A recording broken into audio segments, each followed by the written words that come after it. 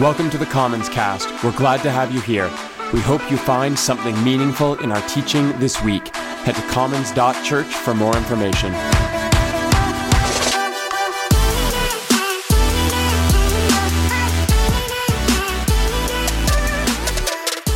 That you have decided to make some space for us here in the room. Those of you who are joining us online, we appreciate all of you intentionally connecting with us on such a beautiful day. And we hope there's already been some meaningful moments for you as we have worshiped together.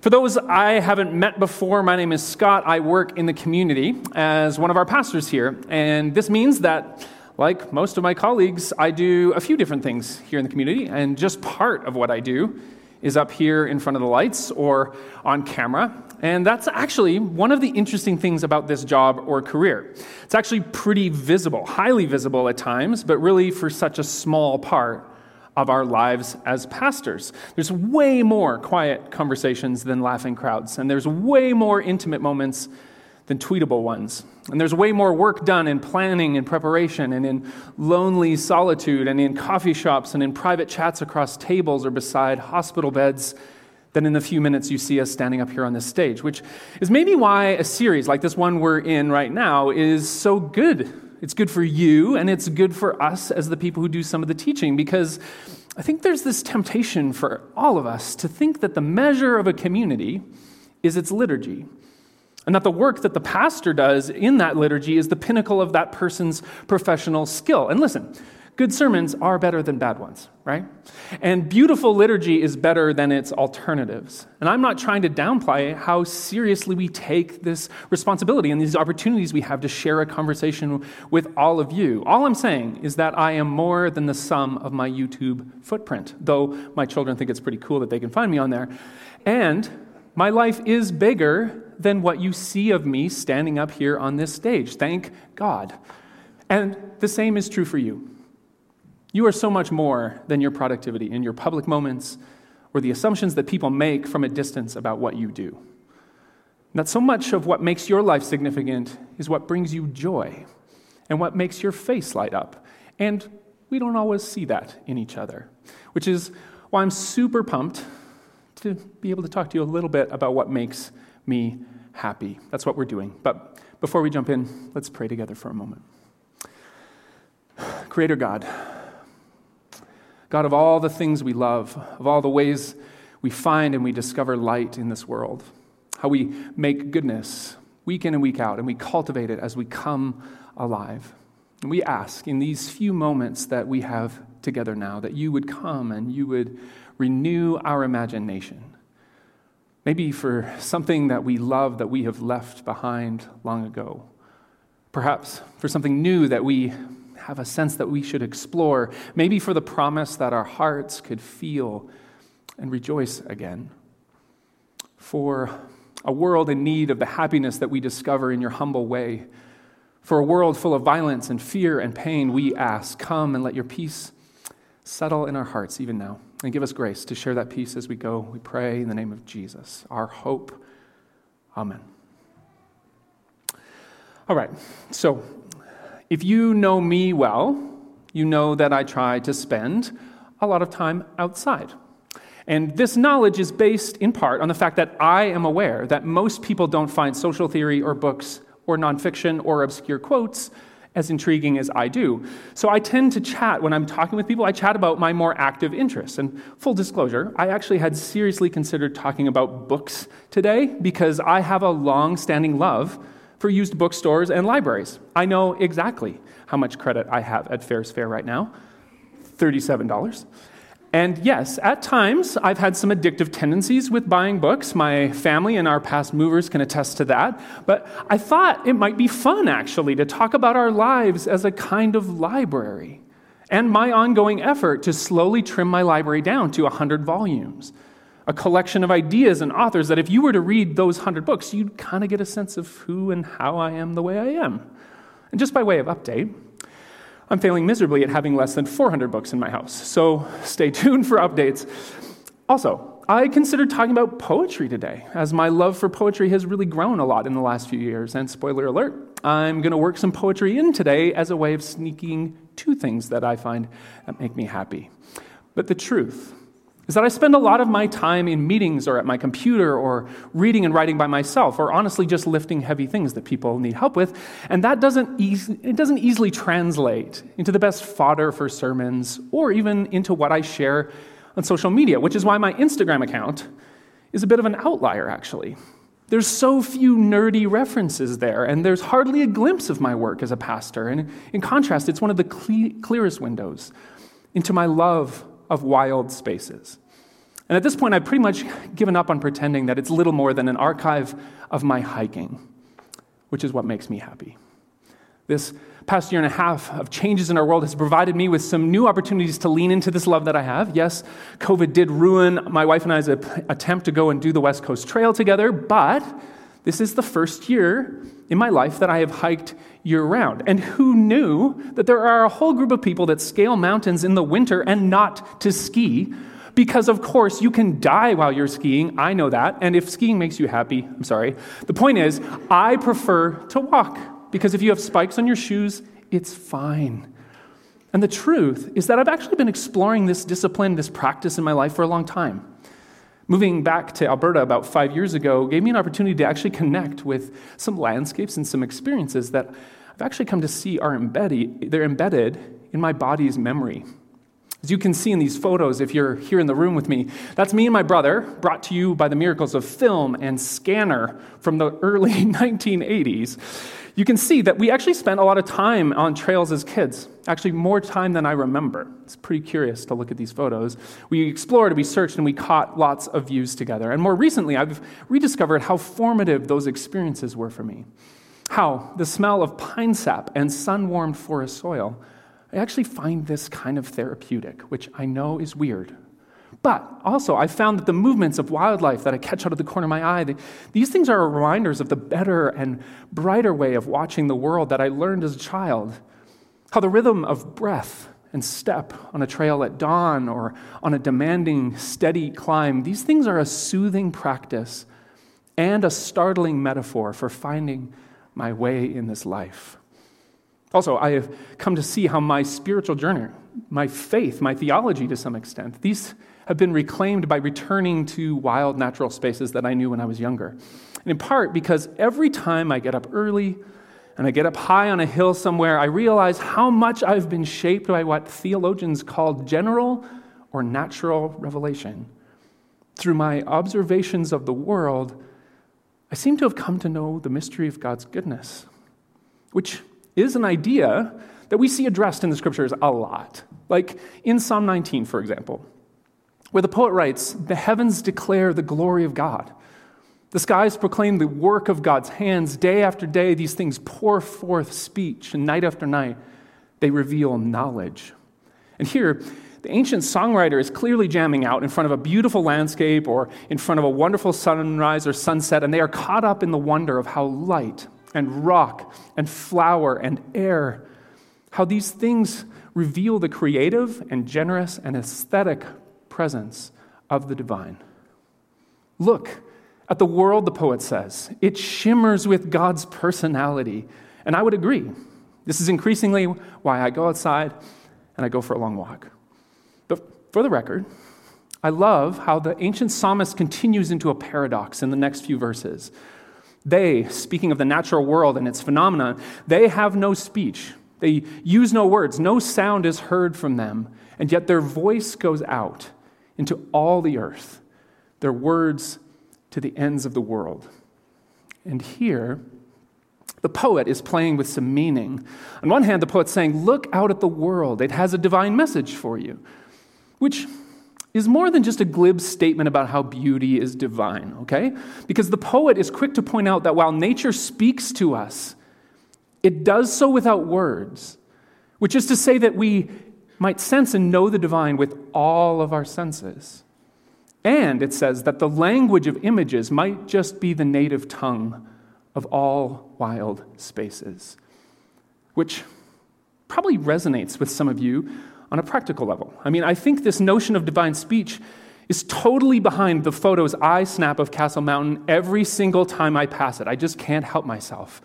Or why I can't get enough of golden hour light as it strikes the serrated eastern ridge of the Kananaskis Valley every time I'm there. But this is also why we love wildflowers, whether they're in an alpine meadow or they're in Fish Creek. It's why we love the warmth and light of an open fire, whether it's in the backcountry or it's in the backyard with some friends. See, because if the divine and limitless force behind all the universe speaks a language of images, then you and I belong in wild spaces, and we should be out looking for them wherever they are. Which might sound a lot like the sermonized equivalent of just go outside. And I won't apologize if that's what you walk away with today in part, because quite frankly, there are more than theological reasons for the happiness I feel when I go outside and hike for a bit.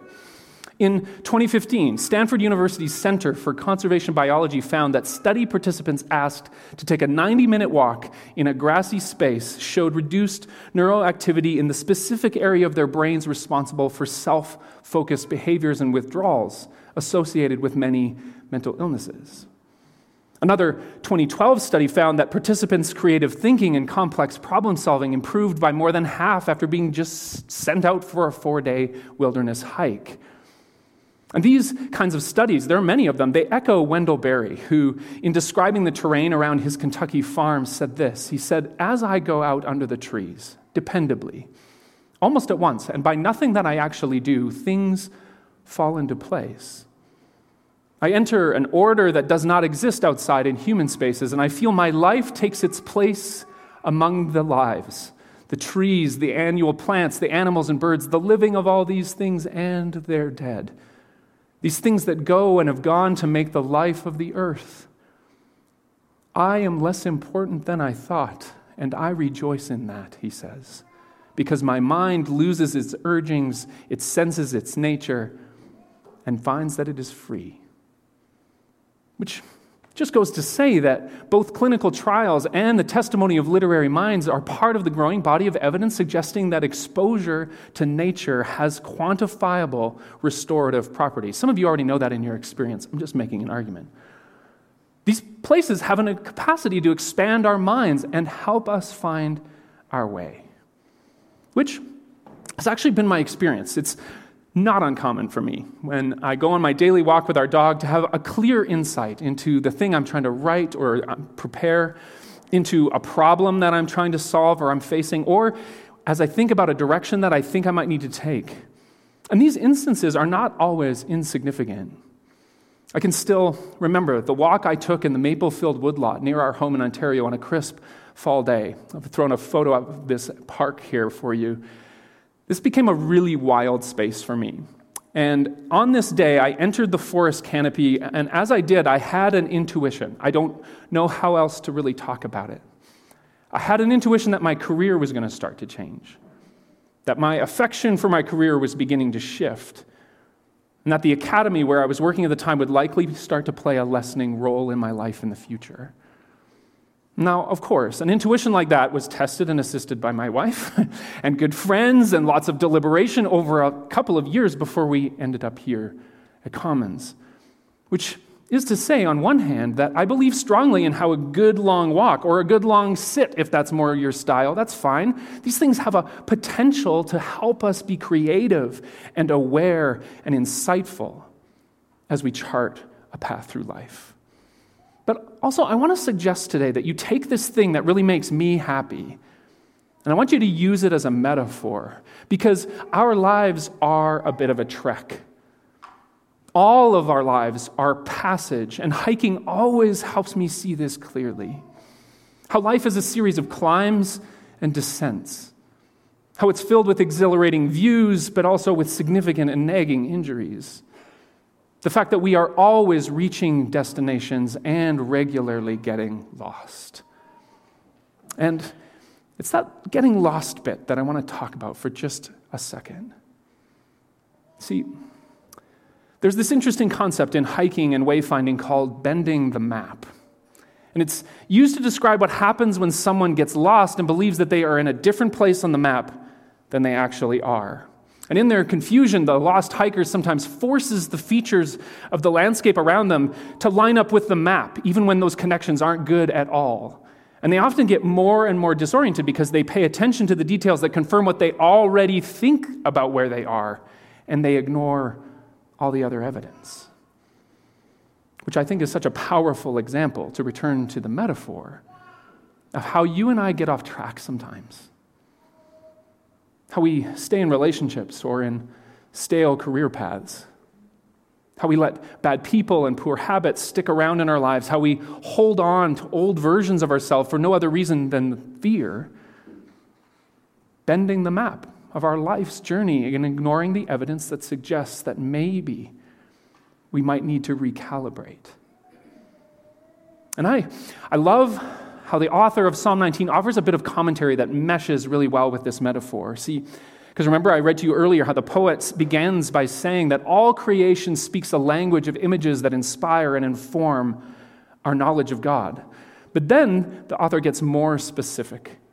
And the poem changes into a soaring chorus of praise for the law and the traditions of the Jewish God and the Jewish people.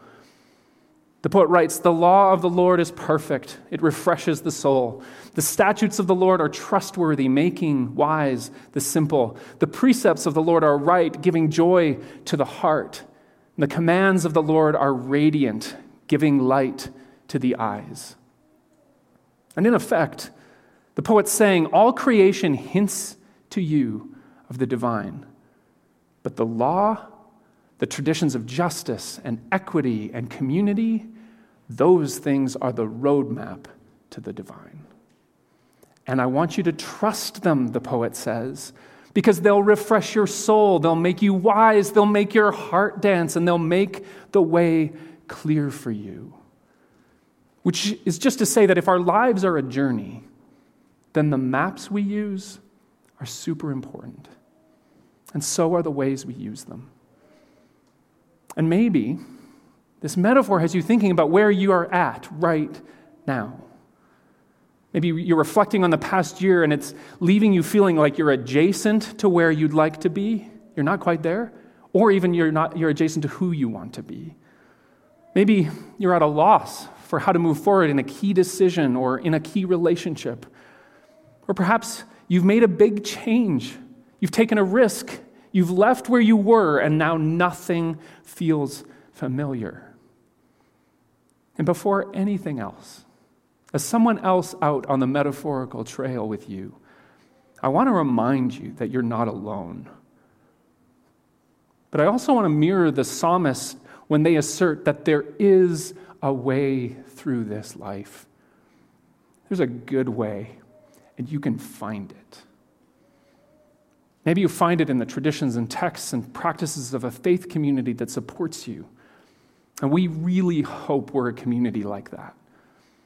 But also, maybe you find it in the wise words and the encouragement of a thoughtful author or an incisive friend or a caring therapist. People who are around you, but they've been in similar places to where you've been, and they have your best in mind. Maybe you'll find it in the intuitions that you sense, in the personal boundaries you make that encourage you to not bend the map anymore. To be honest about who you are and who you're becoming. Because in all these ways and so many others, the Spirit is gently present to us, guiding us towards the places that bring us peace. Now, I realize that for some of you, there haven't been nearly enough pictures or hike recommendations or snippets from my All Trails reviews or tales of crazy bear encounters for you to think that a long walk is worth your time. Some of you don't even think that hiking makes me happy yet. Fair enough. Let me just share one more quick thought with you about how I've come to understand my love for trekking in the outdoors and how this practice helps me engage the divine in my relationship to it. Because I really do love a 360-degree view. And I love the banter with friends and strangers on a trail that just seems to happen. I love the breathtaking purples of fireweed in alpine meadows that have been burned by fires just a few years ago. I love the breathtaking quiet of the top of a climb. I love how nature is so unself-conscious in its beauty. It doesn't charge us any fees, and it doesn't hold anything back. And this love that I have, it grows in me the more I get out, and I find my search for it echoed in the words of Mary Oliver and more recently in the poem of hers. I told you I was going to sneak a poem in. Mary Oliver says this.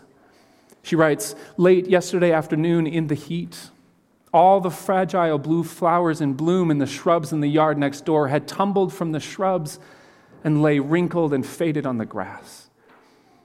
But this morning, the shrubs were full of the blue flowers again. There wasn't a single one on the grass. And how, I wondered, did they roll or crawl back to the shrubs and then back up to the branches? That fiercely wanting, as we all do, just a little more of life." And maybe you can sense it too. How Oliver names the yearning for a little more of life that comes to you and the thing that makes you happy.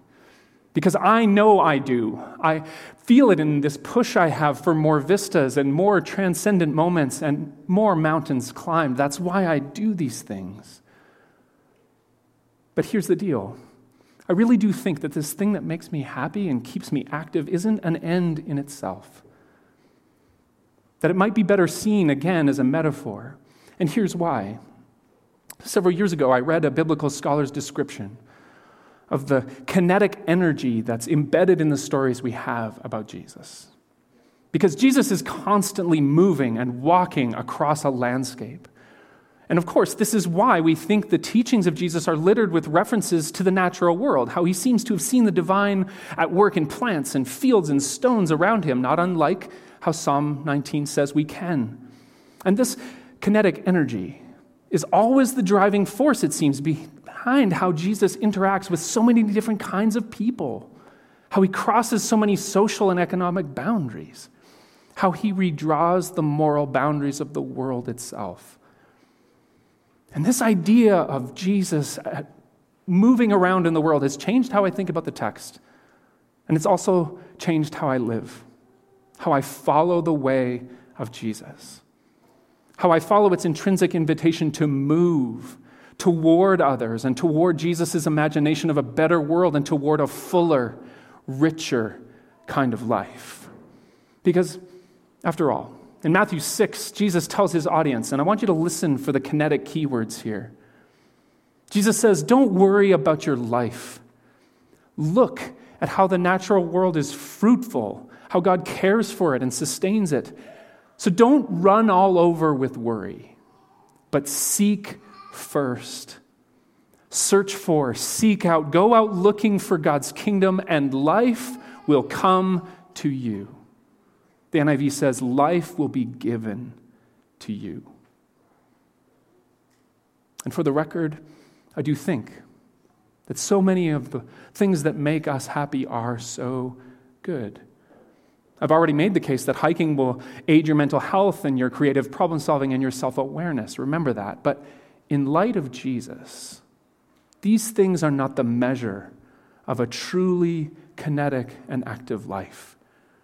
No, to look at Jesus is to be reminded that our lives are best spent out in the world seeking God's kingdom, looking for it as we advocate, as we choose to be generous, as we challenge harmful forms of power and lend our voices to those who are forced to the margins by it, finding that as we do, life itself comes to meet us, full and abundant life, the kind that truly makes us happy. So, may you find God out in this beautiful world as you walk or sit and breathe it in. And I invite you to please post about it so we all can be happy too. May you find and cherish good guides along the way, trusted companions for wherever you are in your journey. And may you live an active life, seeking, searching for, and sharing God's fullness in all the places the path takes you. Let's pray.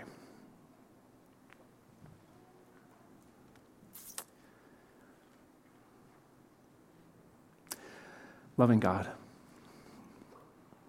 present in all the stories that we bring with us to this moment, and now present in the ways we feel invited into a life that's full of the happiness that you bring, a life that's measured and rooted in your goodness that we see around us in the world and we share with those that we meet. And in some way, I'm aware of the heaviness that we all bring with us and the ways in which sometimes the idea of happiness and finding the things that bring us to life, sometimes maybe we keep that at arm's length. We protect ourselves, and in this moment, loving God, I ask that you'd give us courage to step toward the kind of life you imagine, the kind of life that's waiting for us as we join you on the path. We ask these things in the name of Christ, our hope. Amen.